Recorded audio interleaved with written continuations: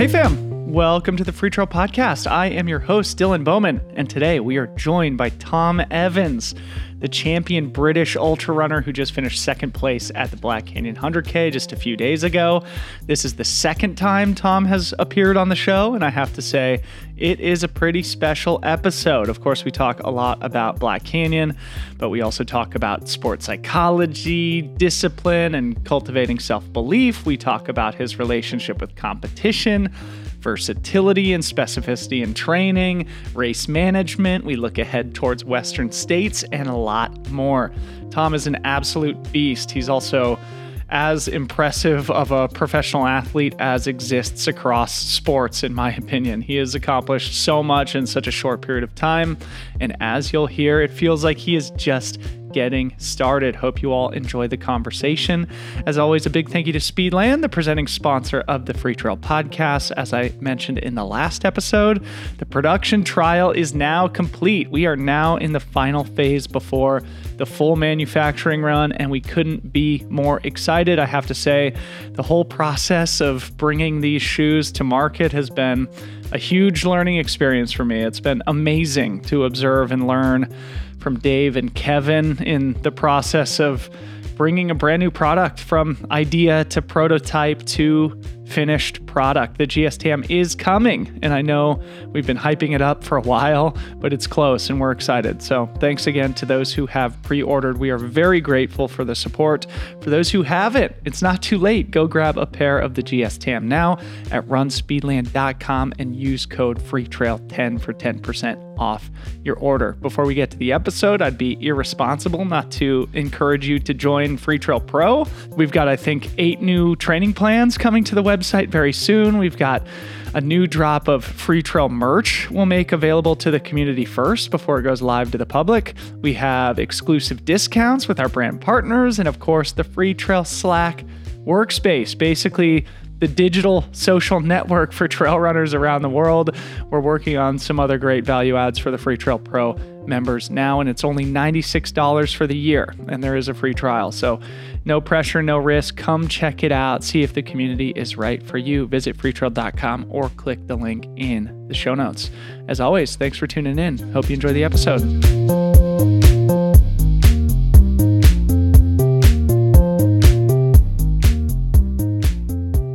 Tom Evans, welcome back to the podcast, buddy. How are you? Dylan, thank you so much for having me. Huge pleasure to be back. And yeah, I'm very well, thank you. How are you? I'm fantastic. With a few days of reflection, what is the post-mortem on Black Canyon? How's your body? How's your mind? Both surprisingly good. I ended up doing on the Sunday, went back down to the race to cheer some of the Adidas Terex team. Cordis was racing, Cordis Hall.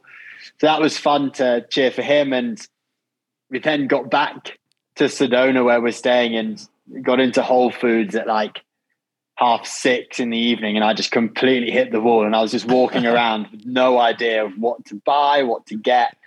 But yeah, that then passed. And then, I then had a long photo shoot on the Monday, and time on feet was like 7.5 hours. And I was just, by the end of that, I died. But I think it sort of shot my body into sort of just recovering quicker. You're probably looking forward to the transatlantic flight back home just to kick back and relax for a little while. Yeah, it's like 10 hours. It's 10 hours where I can't do anything, which is, 10 hours of sleep, hopefully. So, no, but it's good. It's cool to still be out here and be able to reflect while I'm still out here. Well, I have to say, man, like I've felt so terrible in my own training for months on end now. And I came home Saturday night and went for a nice run on Sunday morning. It was a crystal clear, quintessentially beautiful California day. And for the first time in ages, I felt like super inspired. I really enjoyed my run, and I owe it all to you guys who were out on the race course on Saturday. Just an unbelievable race experience. I suppose we should just sort of dive right into the fun stuff. I wondered if you'd start by maybe saying a few words about Anthony Costales, the only person to beat you on the race course on Saturday. In the post-race interview, he made a point of saying that the only reason he signed up for Black Canyon was because he saw your name on the start list, acknowledging that you're one of the best in the world. So I wondered if you'd just start by saying a few words about Anthony and the interaction you guys shared after the race. Firstly, Anthony didn't just beat me. He destroyed me. He wiped the floor with me. And yeah, you can finish on the podium of some of the biggest races in the world, but when people are better than you, there's nothing you can do about it. You can try, but I thought Anthony's race was, having done a bit of research before. I actually have raced Anthony before in the mountain running world championships in 2018 in Poland, that he also wiped the floor with me. So he's 2 for 0 at the moment. But yeah, it was, I think he just ran such a smart race, and he read the race so well. And when he had decided to put the hammer down, he knew that was the time to do it, and it was. And with all the best intentions. And I didn't think at the time when he was doing it, like, oh, well, I'm not going to go with him because I might catch him later. It was I can't go with him. Yeah.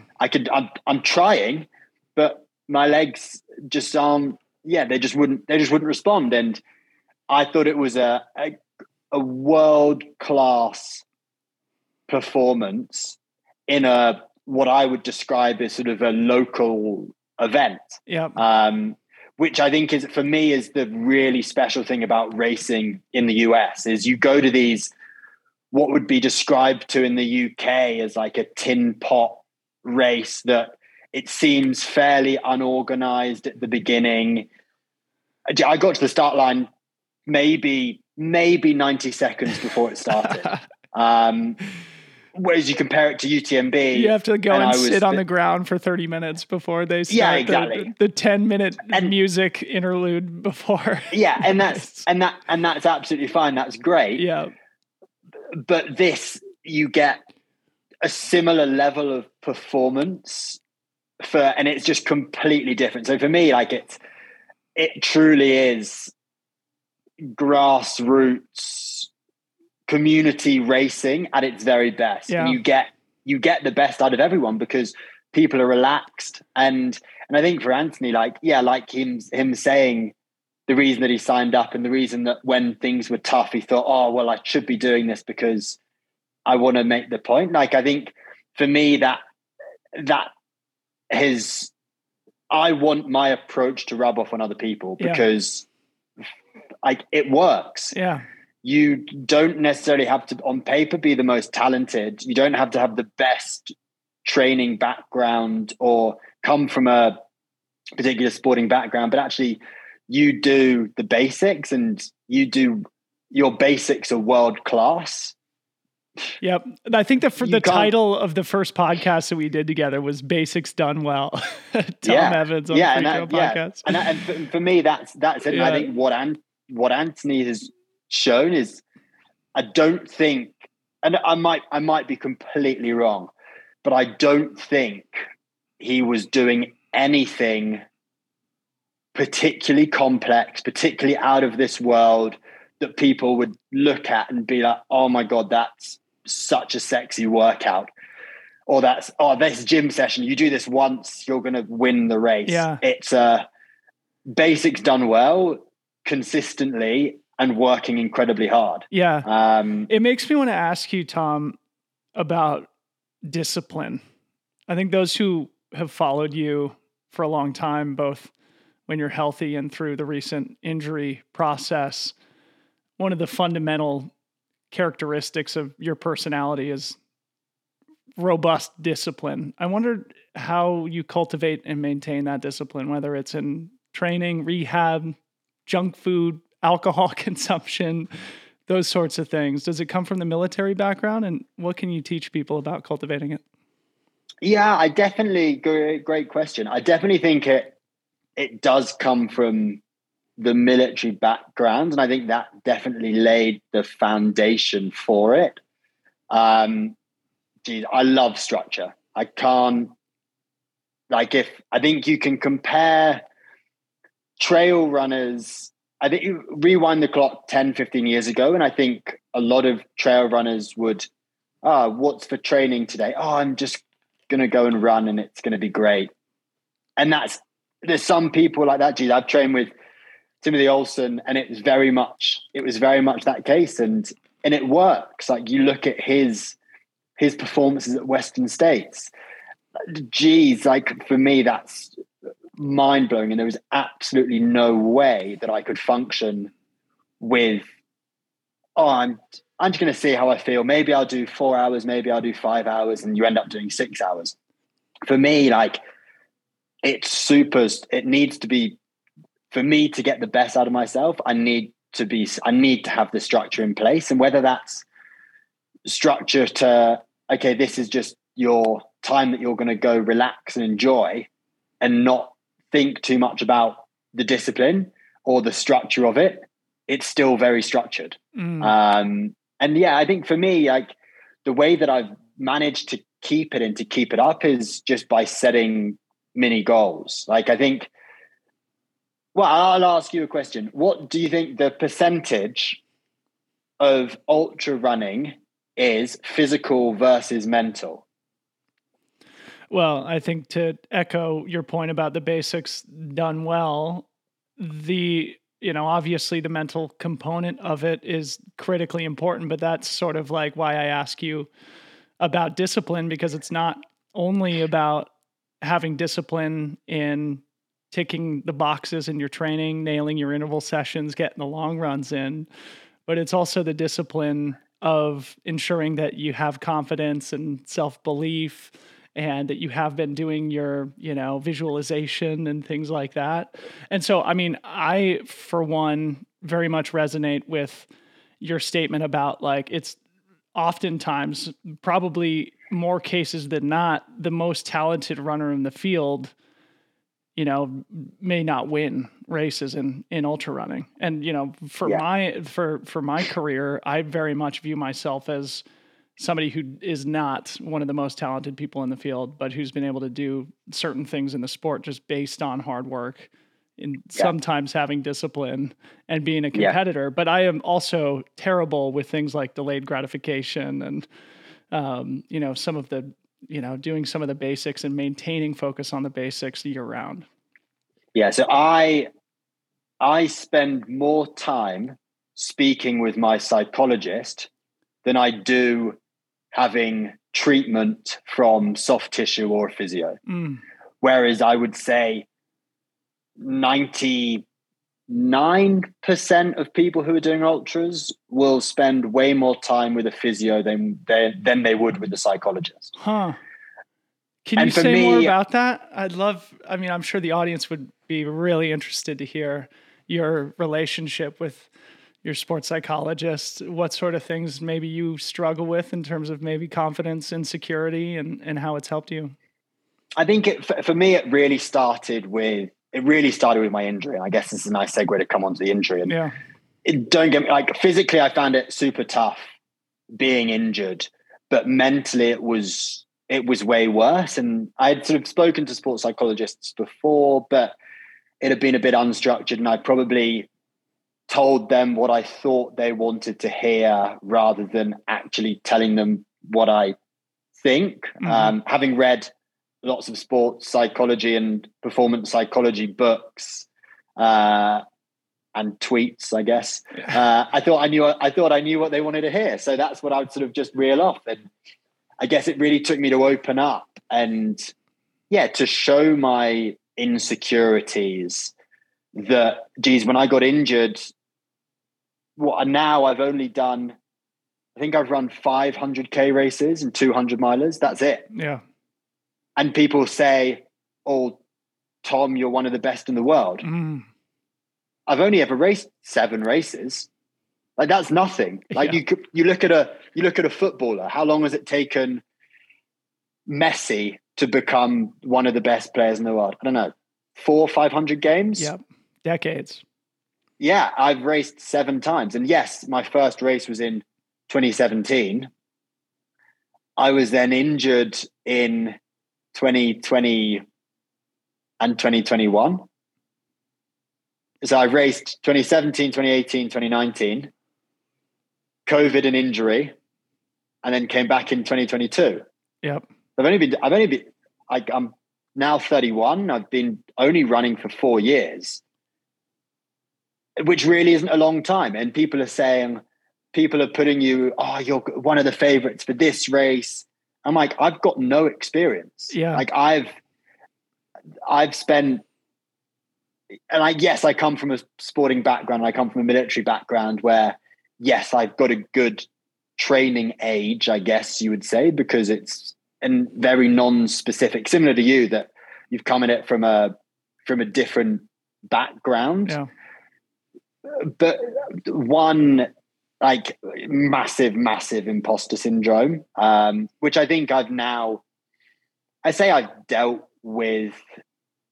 I now believe that post UTMB, standing on the start line of UTMB, like you're pretty starstruck, and you're thinking, geez, there are 30 guys here who I could genuinely finish 30th here. Yeah. Or I could not finish, or you could have an amazing race. Yeah. And it was kind of, yeah, I'd had races, like I take Western States in 2019, that I had a really good day when it didn't feel particularly hard. And relatively, yes, it was hard, but there was no point where I thought, oh my God, I'm going to drop out. And then going on to my next 100 mile, I'm like, oh, well, what if that was just pure luck? Like, what if this happens? What if that happens? So for me, speaking with the psychologist, it was just it's not for him to figure out how to just get rid of these things. For him, it's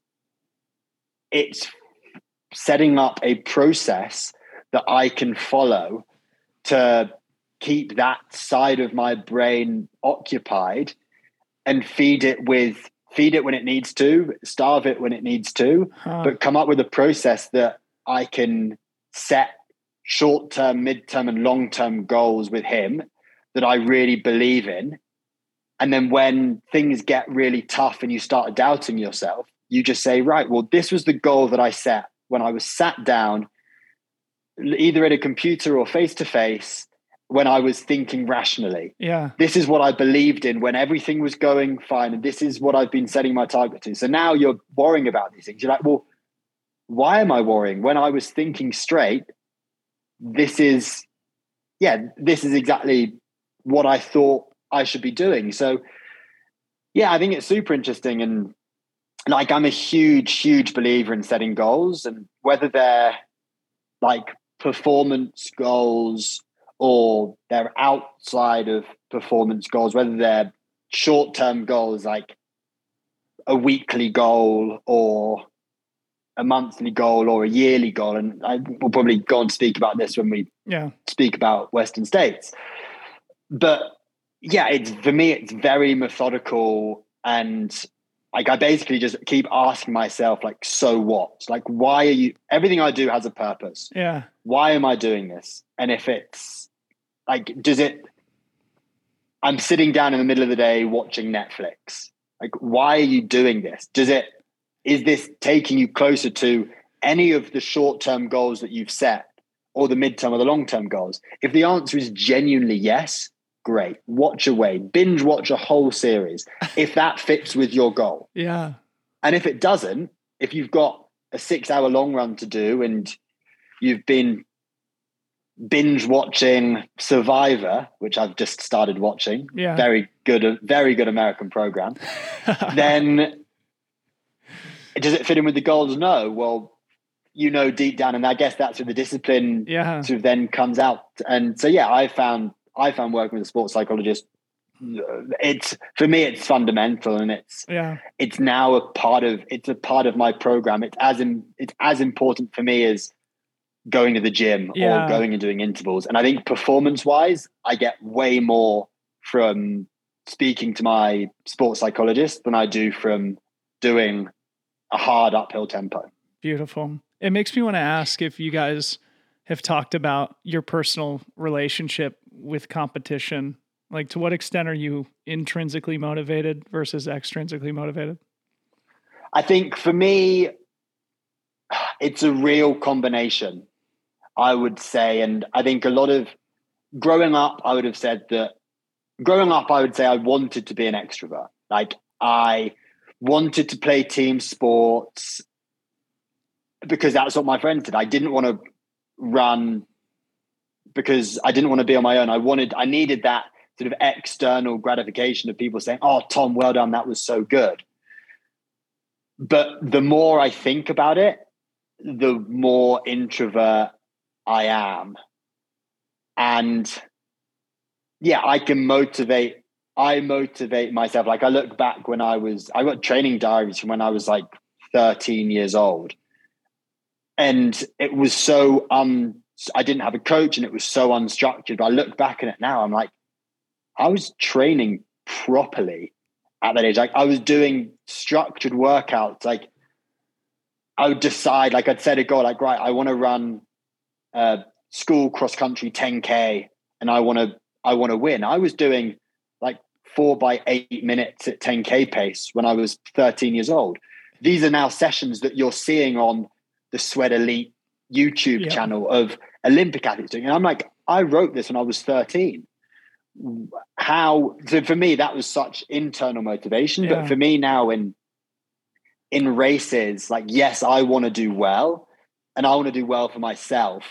But when things get really tough, my needs and things go out the window and I really draw on the strength of other people. Like I didn't, for UTMB, like, yes, I want to do well. I want to do well to prove to myself, yeah, you've still got it. Yep. You deserve to be here. But also for me, it was what I want to show everyone who has helped me and got me to this place. I want to say thank you. Mm-hmm. And so when things are really tough, I want to keep working because I feel like they deserve that massive thank you and that gratification from me. And it's why I salute at the end of a race. Yes, it's slightly to do with the military, but a salute is a term of respect. Yes. I salute is for the people who, it's not for me. It's for everyone else. It's for the people who have been working at the aid stations. It's for my physio. It's for Sophie, my wife. It's for the people who have come out and stood in rain, shine, whatever it is, to support you to being there. Because I want to say thank you, and I want to give back as much as I can. So, and I guess moving back briefly onto Anthony, like for me, that my mentality and my methodology has inspired him to become a better version of himself. For me, that is the biggest fuel for me for Western States.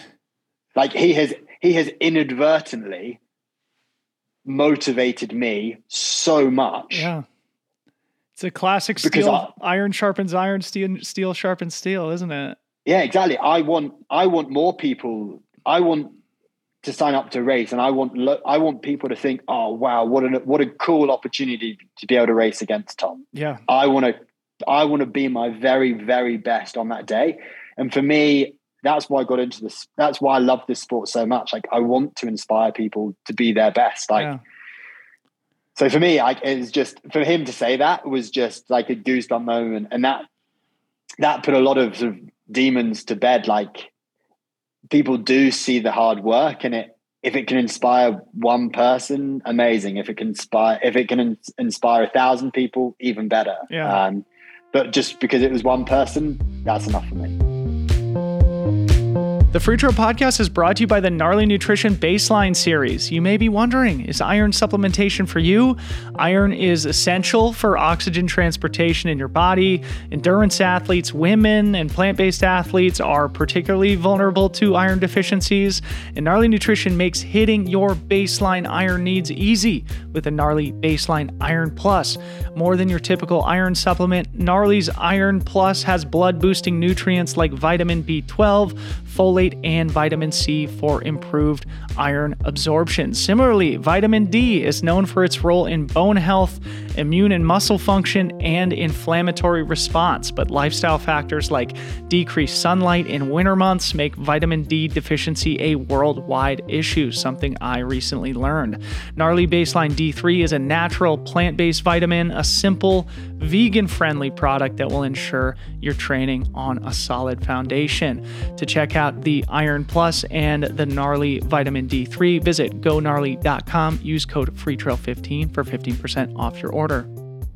You just mentioned your wife, Sophie. You were married just a couple of months ago. We were talking about it before the race this past weekend. And I wondered if you could share too, you mentioned briefly about your injury. We don't need to go terribly into detail there. I'm sure it was really difficult for you. She was there by your side through that. She was also by your side when you came across the finish line at UTMB with your classic salute. I wondered if maybe you could just say a few words about that, like the devotion that's born through those highs and lows in life, her also being an athlete, how you guys have supported each other on the journey. Yeah, great. And again, another great question. It was, I suppose, the best thing about two athletes being together is the understanding of when things are great, things are great. When things are rough, things are rough. What I initially found really hard was she was at her very, very best. She was doing things in her races that I want to do in my races. And I was on crutches. I couldn't walk. I couldn't make myself a cup of tea. I couldn't do anything. And she was racing out of her skin. And at the beginning, that got me. I was obviously super, super happy for her, but super frustrated for myself.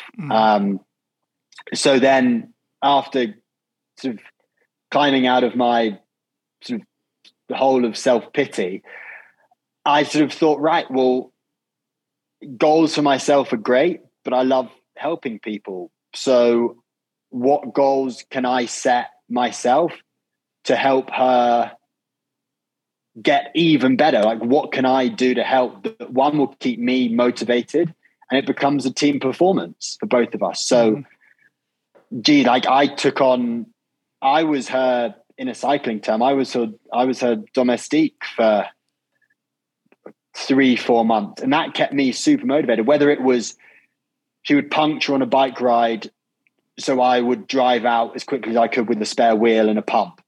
Or it was, I would get up for swimming with her so I could make her breakfast before she went swimming. And then I would sort out everything in the house, or like whatever it was. I sort of became the stay-at-home dad. I'd do some rehab. I'd speak to my psychologist. I'd go to physio. Like, it was super easy. But for me, it was so motivating and inspiring being able to help her and see her achieving what she was achieving. And then when she finished third at her the grand final, basically their equivalent of UTMB. Yep. And she finished third, and that was such a huge breakthrough moment. Like, for me, that it all just became completely worth it. And I think the link between mind and body, 2 days after she won, 2 days after she finished third, was the first run that I did post surgery. So like, I think she is the reason that I got back so quickly, because of the motivation, the inspiration that she gives to me. Yeah.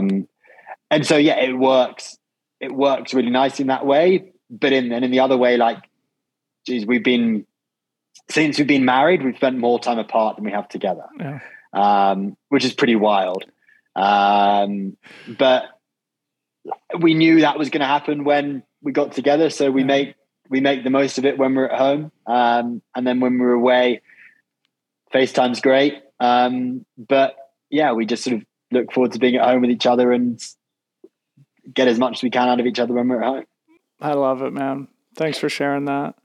I've heard you talk about the concept of race management, and you were just saying you've only raced like 7 times and you're known as one of the best in the world.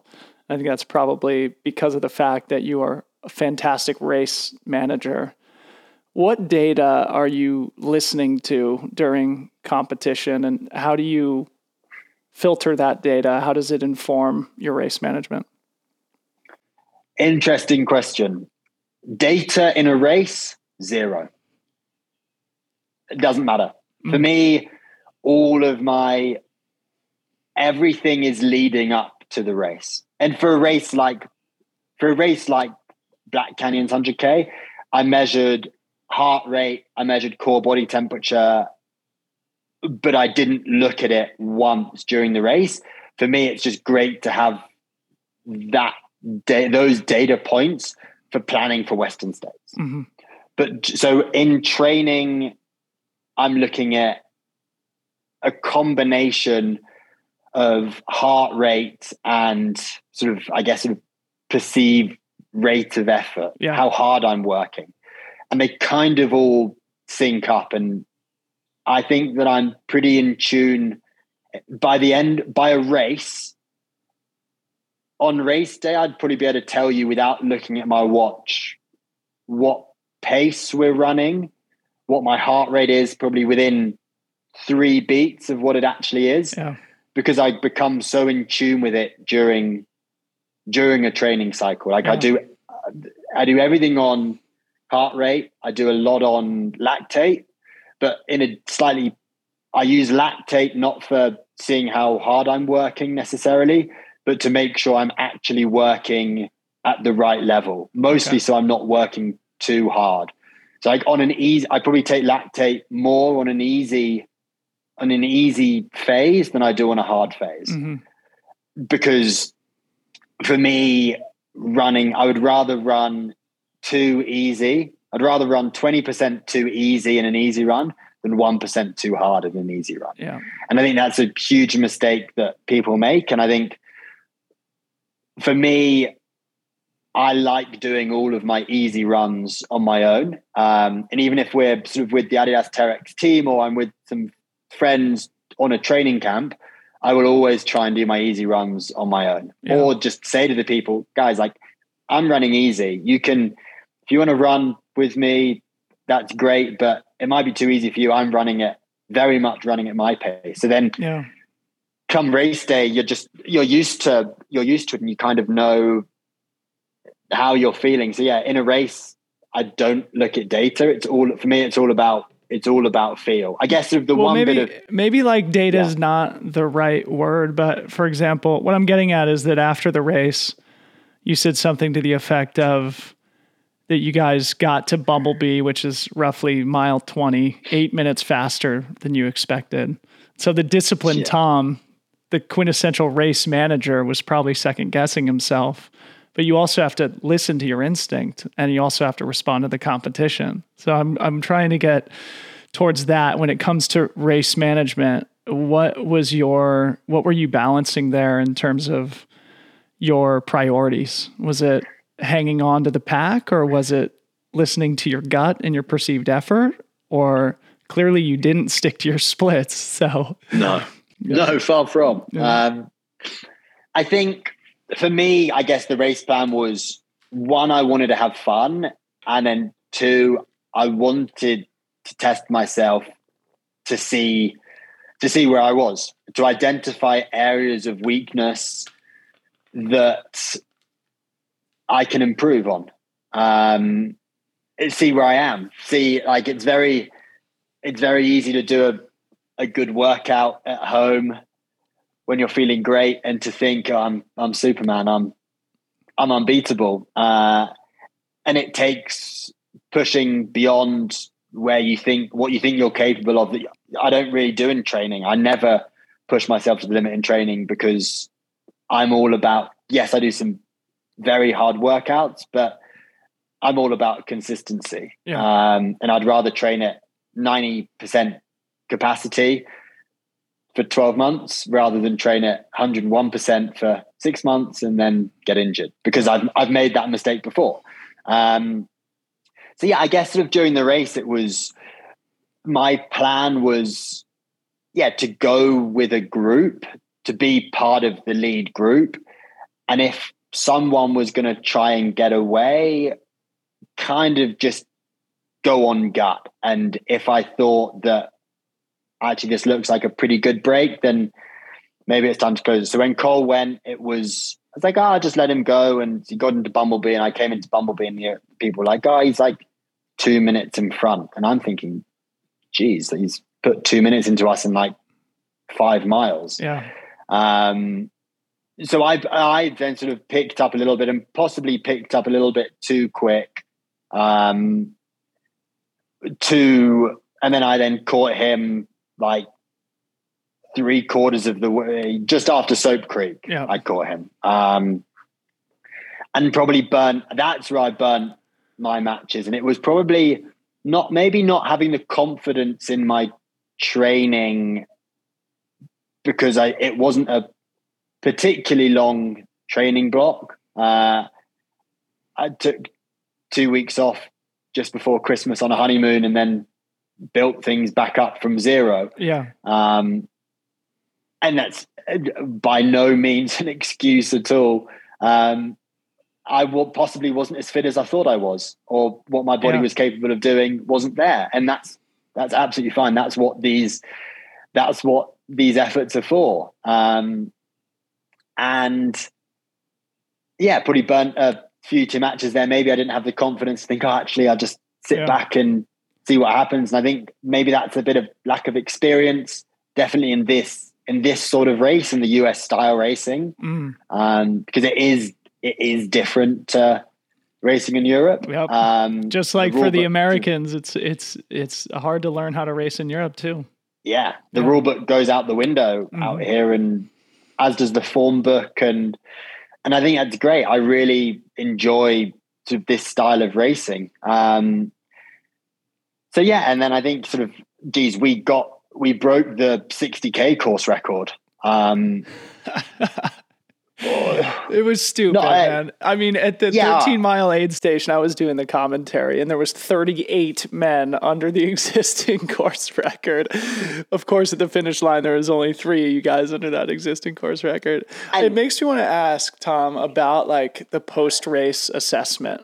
You know, you're thinking about that moment where you burnt maybe a match or two too many chasing back up to Cole relatively early in the race, just after mile 20. How do you evaluate performance and internalized learnings after a race like Black Canyon? I think it's all too easy to blame someone else, or not to take responsibility and say, it's just one of those days, or, it was my stomach's fault, or, I just couldn't do it. It was just, I don't know what it was. Maybe it was all the travel, or looking for excuses. And for me, like, when I make a mistake, or I'm not quite at the level that I want to be, I'd take it on the chin. And for me, it was my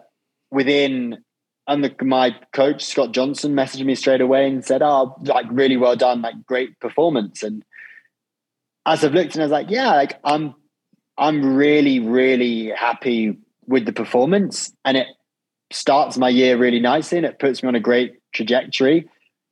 But there is a lot of work to be done. I've got a lot of work. Like, this is going to be, we sort of have planned out the training, which we'll probably go on and talk to for the next, pretty much till Western States. Yeah. And like, it scares me. Like, it's super exciting. So yeah, post race, it was this is what I think we've done well in the training, but that was 2 bullet points, and it was a short essay for these are the bits that we've got room to improve on. And we both kind of took it on the chin, and we said, look, like, we knew this wasn't going to be an all polished performance, but actually it could have gone a lot worse. Come on, but it also could, you ran 7:37 on the Black Canyon course. But it also could have gone better. Yeah, sure. Yeah, and I think that's the really nice thing about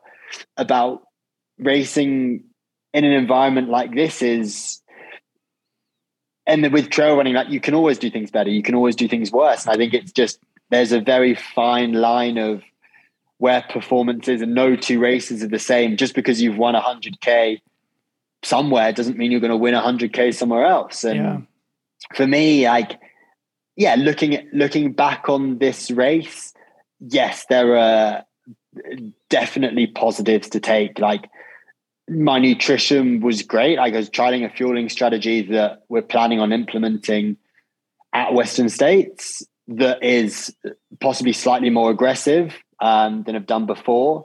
My caffeine intake for this was by far the most aggressive strategy I've ever had. I had just under 800 milligrams of caffeine during the race, which I've never done before. Have you slept since the race, Tom?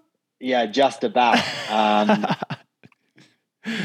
But for, like, it was purely like just trying to find the limits of where we think we can go, sort of following sports science. And yeah, I hadn't been able to test this strategy in training because I hadn't done anything longer than 3 hours. Yeah. So what a great opportunity to be able to put it into practice, and it worked really well. So great. That's a box ticked off. And so, yeah, I think post-race reflection for me is super important, but then to be able to, like, a great saying that I heard was, don't let the wins go to your head or the losses go to your heart. And I think it's so important. You want to race, great, celebrate it in the moment, because you don't know if you're ever going to get on the podium again. You don't know what's going to happen. Or you have a bad race. It's only running. It's only a trail race. That's a fairly profound principle. Don't let the wins go to your head or the losses go to your heart. Thanks for sharing that. I'm going to use that on the podcast in the future. I think it's super cool. It's like, great. Yeah. In sport, you finish a race, you win. Imagine now, you win Western States. Great. The next day you go to the supermarket. No one knows cares. who you are. No one cares. Especially in the sport, that we're in. Possibly a little bit different at UTMB and Chamonix, but yeah, 2 days after UTMB, Soph and I went up at Gros du Midi. Yep. No one had any idea who I was. There were lots of people walking very slowly and limping about who'd obviously done a race. Yep. No one once said, "Oh, Tom, well done. That was amazing." No one cares. No one knows. And I think it's just really nice, and it's incredibly humbling that, and it's the same when things go badly. Yeah. Just chalk it up to experience and what can I do to improve for the next one? And I think that's a really strong principle that I like to live by. Yeah. Going back to Anthony for a second, I talked to him after the race and he described the moment where he made the decisive move. He said that it was sort of just after Black Canyon City, and he intentionally did it on a descent, recognizing that he was not going to be able to drop you on the climbs. I'm sure the audience would love to be on a fly on the wall in that moment. So if you could just kind of describe Anthony's move. I know you were very impressed by it. What was going through your head, and just anything else you can share about your perspective at that critical moment of the race. Yeah. So I'd realized that we got to Black Canyon City way too quick. And I wasn't feeling things weren't easy. Yeah. And so I took the front and I was like, okay, let's just back things off. It's a little bit of a drag uphill out of Black Canyon City before you then do the descent to the river. So I took the lead and I sort of just try to slow things down, knowing that, and I'd sort of seen Anthony catching us and I was like, oh geez, he looks so great. He looks how I wish I looked. And I sort of tactically try to go to the front and control the race and just like, right, let's just pump the brakes. Let's let the nutrition that I've just had from Black Canyon City kick in. And let's wait for the caffeine to hit the bloodstream and you'll come back round again. And I think he probably noticed this sort of basically pulling the handbrake up. He just sort of scooted past, and on the descent, these descents are pretty hard to follow someone on because they're pretty uneven, they're rocky everywhere. So you need like a 2-3 meter gap. So when he went past and picked the pace up, I was like, okay, this is all right. I'll just keep a 2 meter gap. And then 10 steps later, okay, this is now a 3 meter gap. That's okay. Then it was a 5 meter gap, and it just slowly went out and went out and went out. And it wasn't because I thought, okay, I'll just keep the handbrake on. It was okay, the handbrake's now off and my foot's on the floor. I'm just trying. And he just made the downhill running look effortless. It was as if he had tag teamed with someone and he had started again from Black Canyon City. Yeah. Like, it was doing post-race analysis, and if I was planning on racing Black Canyon City again, I would just copy exactly what he did. Yeah. And that's the time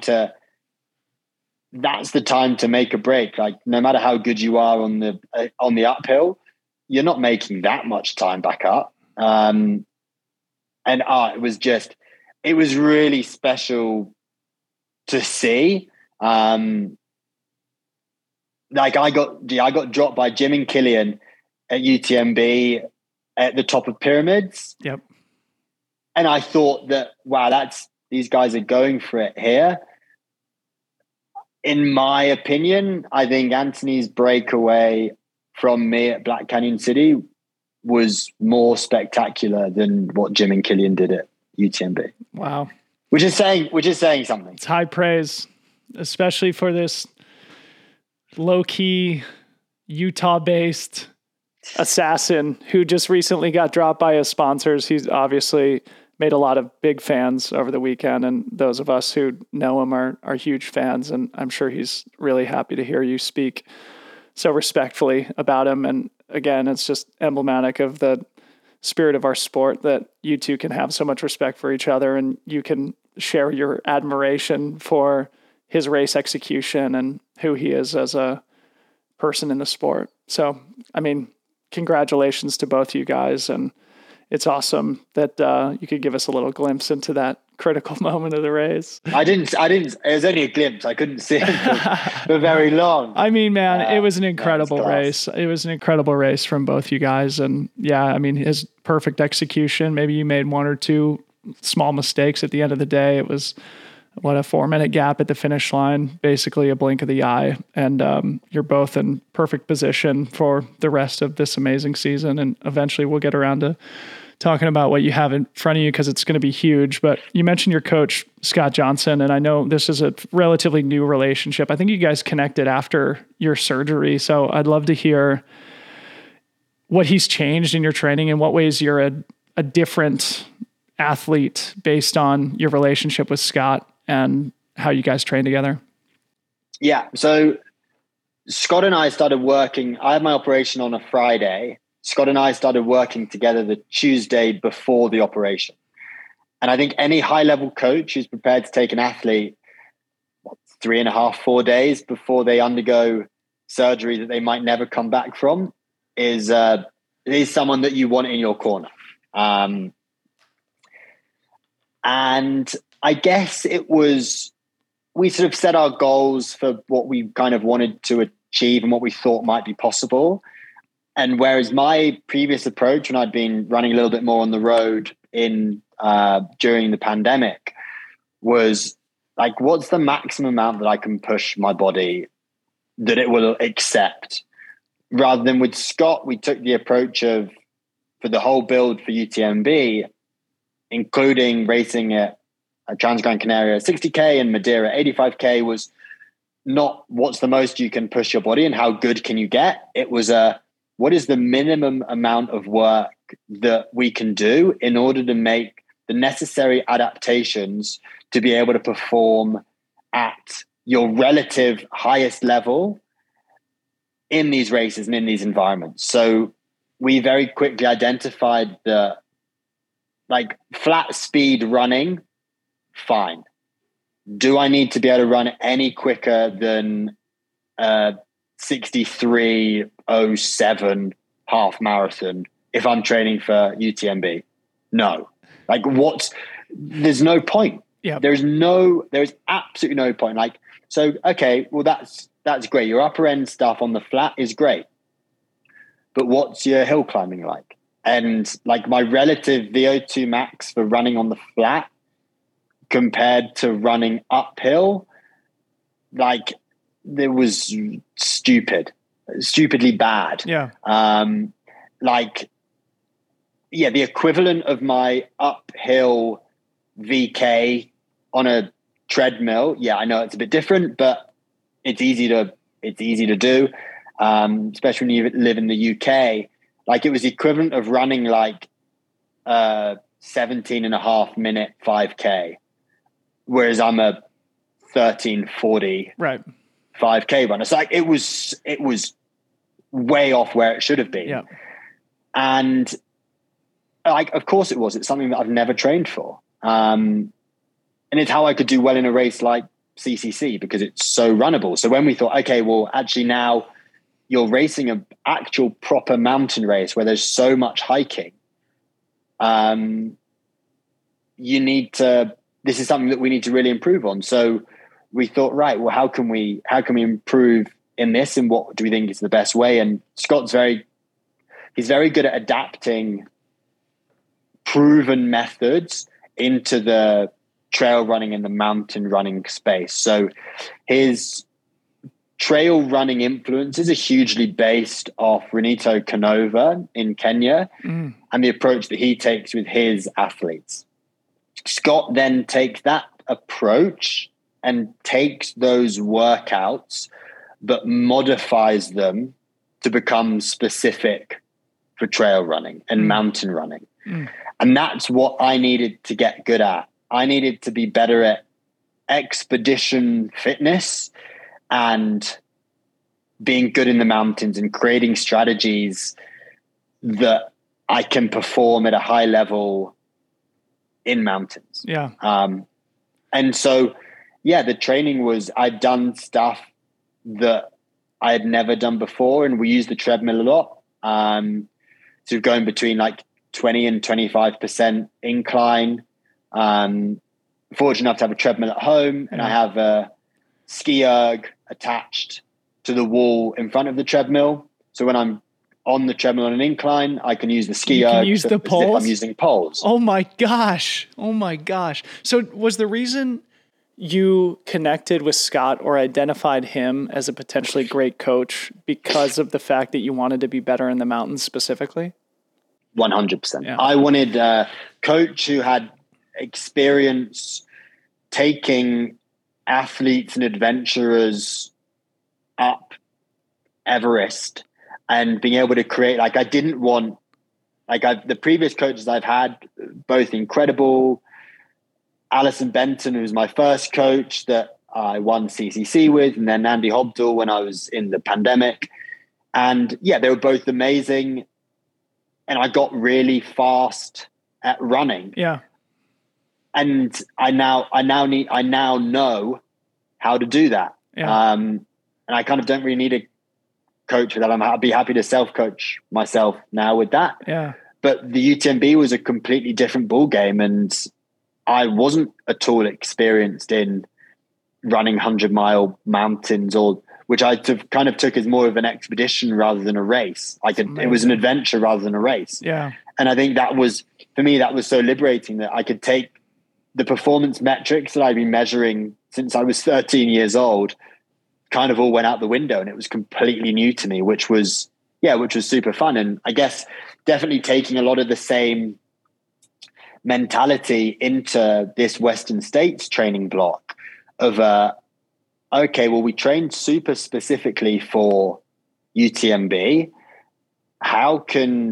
What was my training like for Western States in 2019? And it obviously worked. It was great. Mm-hmm.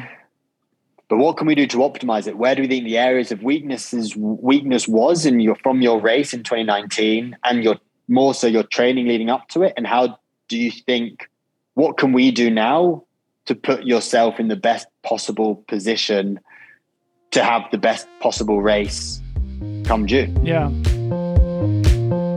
The Free Trail Podcast is brought to you by Best Day Brewing. Dry January is over, but your boy is staying disciplined with his alcohol consumption, or lack thereof. Not exaggerating, this is one of the biggest focuses of my life right now, to reduce my overall alcohol intake. As a dad, as an athlete, as a small business owner, every day is just filled to the brim with important responsibilities that deserve and require my full attention. And I have noticed that I just do not operate with the same focus or with the same energy when I'm drinking, even just 1 or 2 nights a week.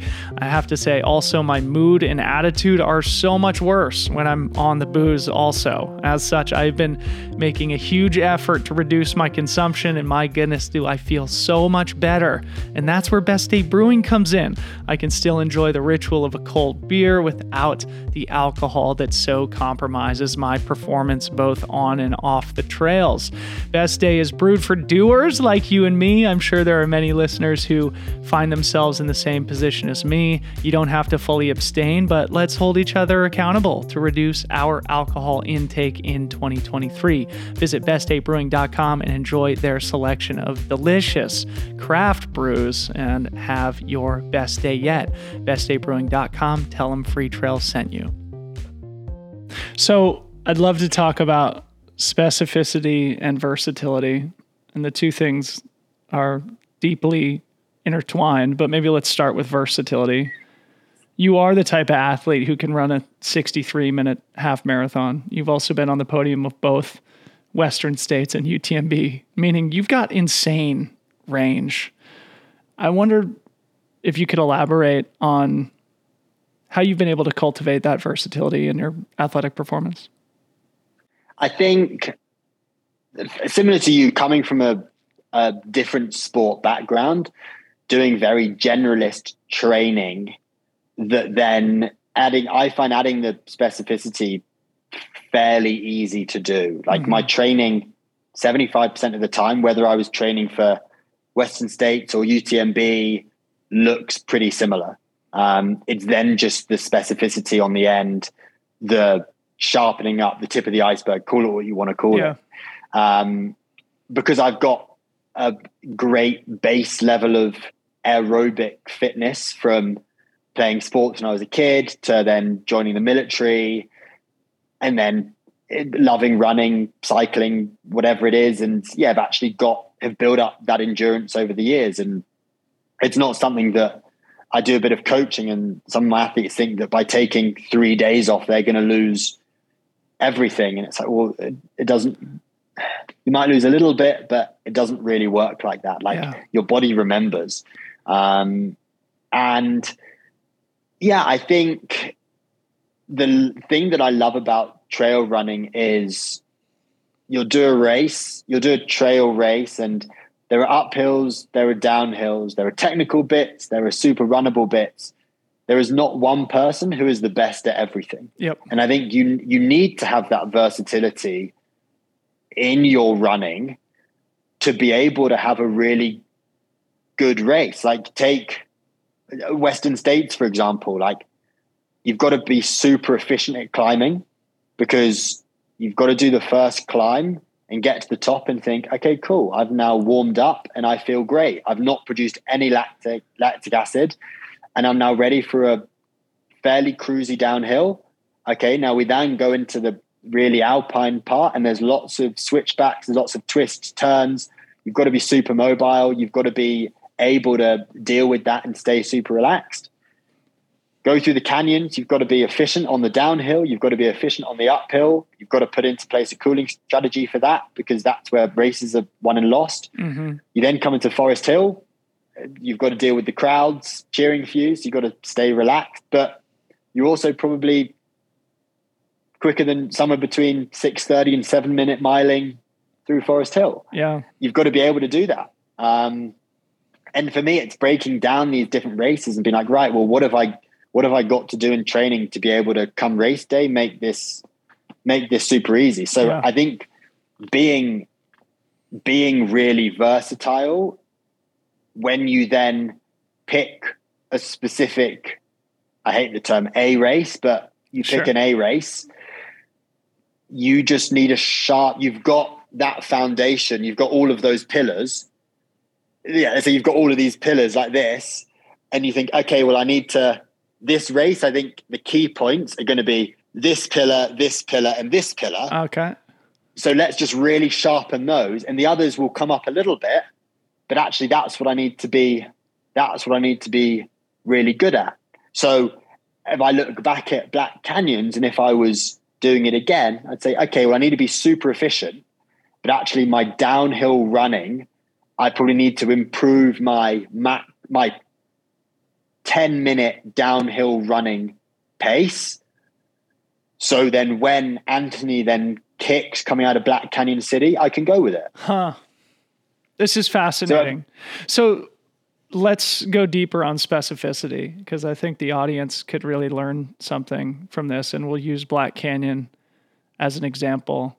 Of course, you live in cold, damp UK. Black Canyon was dry, desert, wasn't crazy warm, but can be quite hot. I know you took a trip out to the Canary Islands, so maybe, just give a glimpse into what you were doing to enhance the specificity of your training for Black Canyon specifically. I think for Black, it's tricky, and I don't want to I didn't do that much specific training for Black Canyon 100K in particular, because this was very much part of the process. And actually training for Western States, Black Canyon 100K is the specificity for the race. So maybe the better question is, how does the specificity of Black Canyon fit into we'll use the term A goal, even though we don't like it. And then, what have you identified as the specific things that you're going to work on now in the next couple of months leading into Western States? I think it's almost doing going back to school, doing like a SWOT analysis, as people would do in business, like strengths, weaknesses, opportunity, and threat. And I do that, and I write it down on an A4 bit of paper of, right, what are my Western States 100 miler is the title. Right. What are my strengths going into this race? Cool. You've got the experience. You know what it takes to finish on the podium. You know what it takes. Yes, it was a cool year. Still felt ridiculously hot for me. But you know what it takes to run sub 15. Cool. What are the opportunities? Well, I'm now a different athlete to what I was in 2019. This is what I've done. I've improved in this area, this area, this area, this area. Right. My weaknesses, right. What can we improve on in order to get you better? Right. Eccentric quad strength, efficiency at running downhill. Okay, great. That then kind of then goes on to set goals. Right. What are the threats? The heat, even on a cold year, it's still hot when you come from the UK, and shed loads of downhill running to wreck your quads. And nutrition, because what is like a stat, like 85% of DNFs come from nutrition. Okay, cool. So I've now laid all of that out, and it's now really easy to see, okay, well, now what's the specific training I can do? How can I turn those threats into opportunities and those weaknesses into strengths? So I take heat, for example, which is that becomes the biggest topic of Western States. It's, have you seen the weather? What's it going to be like? Oh, is it going to be a hot year or a cold year? It's going to be a hard year, no matter what. Yep. There's going to be snow too, Tom. I'm here to tell you there's going to be snow on the course in those first. There's going to be tons of snow. Yeah. But I think that snow then adds an element to it. You're going to go from there's no point. You look at professional cyclists at the Tour de France this year or last year, and everyone's doing pre-cooling for a 6-7 hour race. There's no point in doing a pre-cooling strategy, because it's going to be, you're definitely going to start in sleeves and quite possibly a jacket. Yeah. So pre-cooling goes out the window. So I then think right, well, who is the best person to speak to? Who are the best people to speak to about getting good in the heat for endurance athletes? So I then sort of delve into sort of British Olympic Association and their heat preparation for the Tokyo 2020 Olympics and for the marathon, and what were they prescribing to the athletes for that? That's one side of it.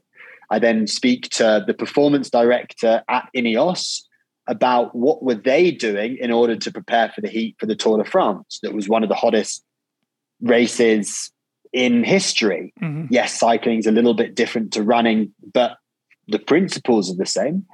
So then from that, you can say, okay, well, cool. Well, that's in order for me to get as best heat prepared, this is what I know I need to do. And I'm happy to take for some of my training to reduce in order for that pillar to increase. So I can control how well heat adapted I am. And yes, does that mean that a 2-week block in April, May, 95% of my running is going to be in an environmental chamber at 105 degrees, 40% relative humidity, trying to replicate the Western States course as best as possible. That's hard. That's boring. That's ridiculously expensive.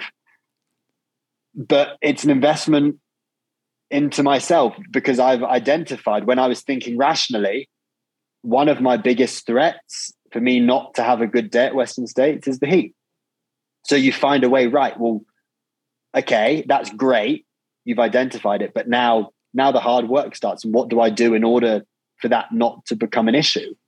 And I think, that's the methodical way that I think about things. And that's incredible, Tom. And I love using the SWOT analysis and the metaphor of making an investment in yourself, because at the end of the day, this is your job, this is your career.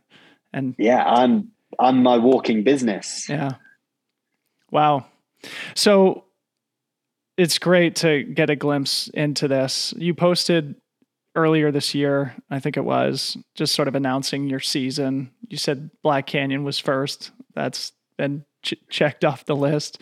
You also mentioned maybe you would do the 50K at Canyons. Is that still on the radar? And more generally, is there any other competition where we can expect to see Tom Evans between now and the last weekend in June? Yeah, I have actually decided not to race. I'm telling you, I've not actually told them yet. But in the last couple of days, I've decided not to race at Canyons 50K. It just doesn't, it makes sense to do a 50K tempo effort at that time before the race.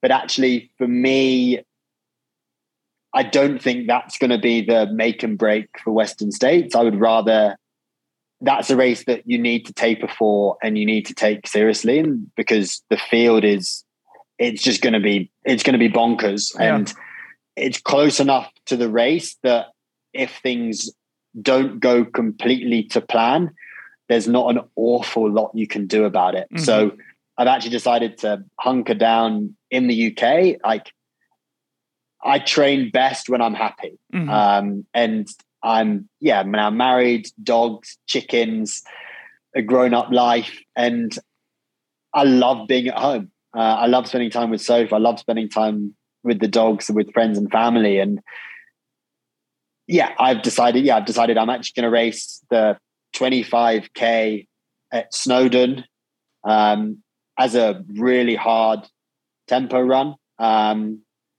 which is a couple of weeks. It's like 2 weeks later. I'll race that instead and then come out to Flagstaff for the final 5 weeks or 4.5 weeks before Western States, and then head over to Olympic Valley just before the race. I'll race a little bit of fell running as well, just to sharpen up. The fell runners running downhill is poetry. Yeah. It's poetry of how to run downhill and then be able to run ridiculously quick on the flat afterwards, and building up efficiency in your downhill running at a much harder effort than ultra pace, which is it's one of the threats of, you hear so many people saying, oh yeah, my quads just completely locked up and I had nothing in my quads. If you can try and keep up with some of the best fell runners in the UK running downhill off trail, you're in good shape for Western States. You're going to be in great. So basically, how much can I beat myself up? So I'll do a little bit of fell running, which I'm really excited about. Cool. And then I get the rest of the season it's slightly open. I would be lying if I said I hadn't thought about doing a Western States UTMB double. That's why I'm getting a stone at Snowdon. I just need to get a stone. Yeah. Well, yeah. Hey, we don't need to look past Western States, No. Process, not outcome, right? I learned that from you. Exactly. Tom, this has been so fun, man. I appreciate all your time. Before we get to our sort of closing philosophical questions, is there anything else that is on your mind right now that we didn't touch on? Things that are interesting to you, things you're thinking about in your training, other takeaways from Black Canyon that you'd like to get off your chest? Yeah, I think the one sort of bit of the Tom's top tip, we'll call it today, is I think people see, whenever people post training or videos or whatever of their training, they're always going ridiculously fast and it looks really cool and it looks sexy and it looks great. 85% of my training is super boring, super conservative, not running in a beautiful place. And for me, that's where races are won and lost. It's behind the scenes where everything happens. So it's not on TikTok or Instagram Reels. I love that. Precisely. Yeah. Just because it's not on. Just because you've not posted about a run and how great it was doesn't mean it wasn't a great run. Yeah. So just for everyone who's training for a race, just because you're seeing people doing the cool epic runs doesn't mean they're also not pounding on the pavement at 4 a.m. before catching a flight because they've got to get an hour's run in and it's dark and they've not got a head torch with them. Yeah. I think that would be the blue collar behind the scenes work that nobody notices. Exactly. That's where it matters. All right. So 2 closing questions for you, Tom. The first is, who is one person you admire inside or outside of sport, and why is it that you admire that person? A good question. So I actually took this to not a person, but a team. So for me, growing up, I was a huge rugby fan, and I played lots of rugby and I loved it. It was my thing. And for me, the team that is high performance through and through is New Zealand, the All Blacks. The All Blacks. I just had Dan Jones on the podcast and we talked about the haka, and I regretted the fact that I didn't bring up the All Blacks because it's a spiritual experience to see those guys do the haka on the field. And of course they represent their country in the most profound way. And I would be so intimidated if I was on any other team when they break that haka out. Keep going if there's anything you want to add. Precisely. Mm-hmm. And with them, like what I learned from doing research and speaking to people, and they've just recently signed with Ineos, so I've had a little bit of an insight through the performance side from Ineos about it. And similar to what the last comment on training was, like 99% of their training is super, super basic. And they are the best They are the best at basics. And that's good enough to be the best in the world, because not everything has got to be super highbrow. But then at the same time, they are also they are investing so much in themselves as individuals and as a team in order to improve and to find those marginal gains where they can. And they are forever innovating in order to improve. And I think that investment, it doesn't have to be financial or whatever your investment is, but you invest time and effort into yourself, you're significantly more likely to achieve what you want to achieve. Yeah. And I think what they do and what they stand for is they're not only like the shirt that they wear, they say it's not their shirt. They are just looking after this for the country and to then hand it over in a better place than the next person. And for me, that's so humble for the best people in the world who don't see themselves as that. They just see themselves as forever just wanting to improve and get better. You never reach the summit because there's always space to grow. Wow. I love it. Final question for you, Tom. What is one truth that you've learned about yourself or about life in general through your experience as an athlete? I think kind of going back to something that you've said, but slightly modifying it. So process, not outcome, I think is incredibly, is super important. And it's one of the foundations of my training. But I think taking like the second literation of that is, instead of trust the process, it's trust your process. Whatever, doesn't matter what other people are doing. Let them do what they want to do. Let them run fast. Let them run slow. You worry about you and trust your process. The rational plan that you made when you were thinking straight is what is best for you. And it's yours. So own it. Mm-hmm. And I think that is, your process is the best process. My process is the best process for one person, and that's me. Yeah. And you've got to trust that you're doing the right thing. And if at any point that you don't trust you're doing the right thing, then that's then time to switch things up and invest in yourself, whether that's by seeking help from elsewhere because you don't trust your process. Find a way that you do trust your process and believe in yourself. Tom Evans, congratulations on Black Canyon. Thanks for coming on the pod. We'll see you at Western States. Thank you so much. See you at States.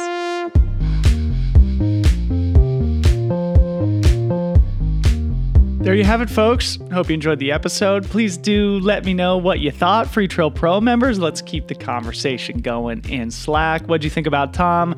What'd you think about his approach? What was your biggest takeaway from the episode? Drop your feedback in the Free Trail Podcast Slack channel. Also, make sure you're following Tom on Instagram and across his various social channels to keep tabs on his journey to Western States, where we will see him back in the United States later this summer.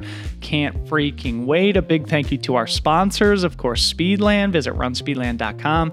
Use code FREETRAIL10 for 10% off the GS TAM. Gnarly Nutrition, gognarly.com. Use code FREETRAIL15 for 15% all of their fantastic nutrition products. Best Day Brewing, bestdaybrewing.com. Use code DRY20 for 20% off.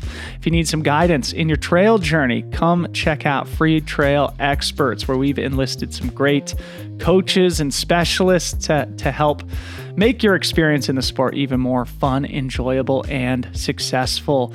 There is a link in the show notes for that as well. That's it for now. Thank you so much for listening. Love you all very much. Talk to you soon. Bye-bye.